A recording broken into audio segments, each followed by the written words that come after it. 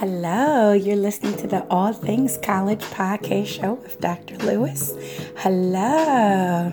So, you're a little nervous.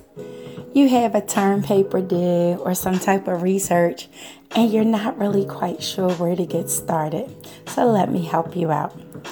Okay.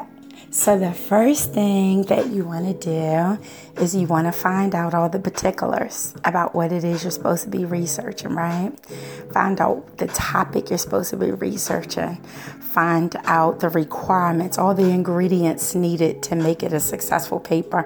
Find out the criteria from your professor. It usually tells you in the syllabus, whether posted online or in person, of what that paper should include, the length of the paper. What are the parts of the paper it should include, right? Because there's different type of research. You want to specify and hone in on what this research and paper needs to include, and then get started. So if you have to research a process, you would automatically start Googling the process, and you're not going to find all your research in one research report or one book or one magazine or one periodical or wherever you look to find the research. You're going to have to look through certain things. And that's another thing you want to find out. Where do they want you to look for the research? Some professors have specific requests on things that you can't use. I know with the internet, it's so full of information. They want to make sure that the information that you're incorporating in your paper is tried and true. They don't want you usually to use blogs, which is full of opinion, right? Which is fine and it has its place, but not for research. You want to make sure that the research you're using is not more than 5 years old. That is critical, you guys, especially depending on the type of research paper or term paper you must do. You want to make sure sometimes they make you look up the person doing the research. Are they credible? Who is this person, right? You have to make sure just because a person has a website doesn't make them credible. Anybody can get a website. Websites can be created for free. And sometimes they'll fool you and put a nice title on it, but it's really a blog page, right? Or a community page. You just really want to make sure that you are utilizing the right resources, okay? You want to make sure that everything is on the up and up with it.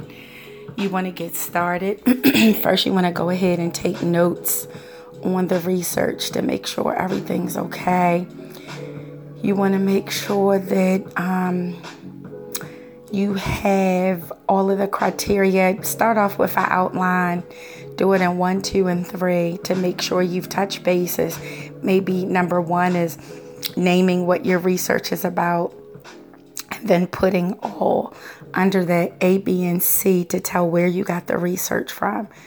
Number 2 is the format you're going to be using, the APA. That's a way that you communicate and list all your references. You do have to list all the references you are using within your research. That is very important. So make sure that you're doing those things. But you must find out the specific format of research to list those references. You just don't put references on a page. It's got to be referenced a specific way, and your professor is going to share that information. Next, you want to kind of find out, is it double space? Is it single space? A lot of times it's double space, right? You need to find out the format for your title page. How long, again, the length of the assignment. How long does it have to be? You want to make sure those headers are properly placed. Is it a middle header? It's specific inch requirements for specific type of research, right? And last but not least, so again, number 1 is going to be what you're researching, and then all the research you use. Number 2 is the criteria for how the format should be. Number 3 should be your references, okay? And just for yourself, number 4 should be a plan of how you're going to approach the research to make sure that you have it in timely. So maybe you list the timeline of when you have to have it in, and then work backwards as to what it's going to take to approach that due date timely so you're not rushing. And always leave some in between space just in case you get stuck and information's not coming as fast, or you thought something was going to be useful, and then as you go along and start your writing process, that your research has maybe taken a different turn, okay? So just wanted to come on here and give you some tidbits for doing a great research/term paper. This is Dr. Lewis signing off. Good luck. I know you're going to do well. Take care and God bless. Bye-bye.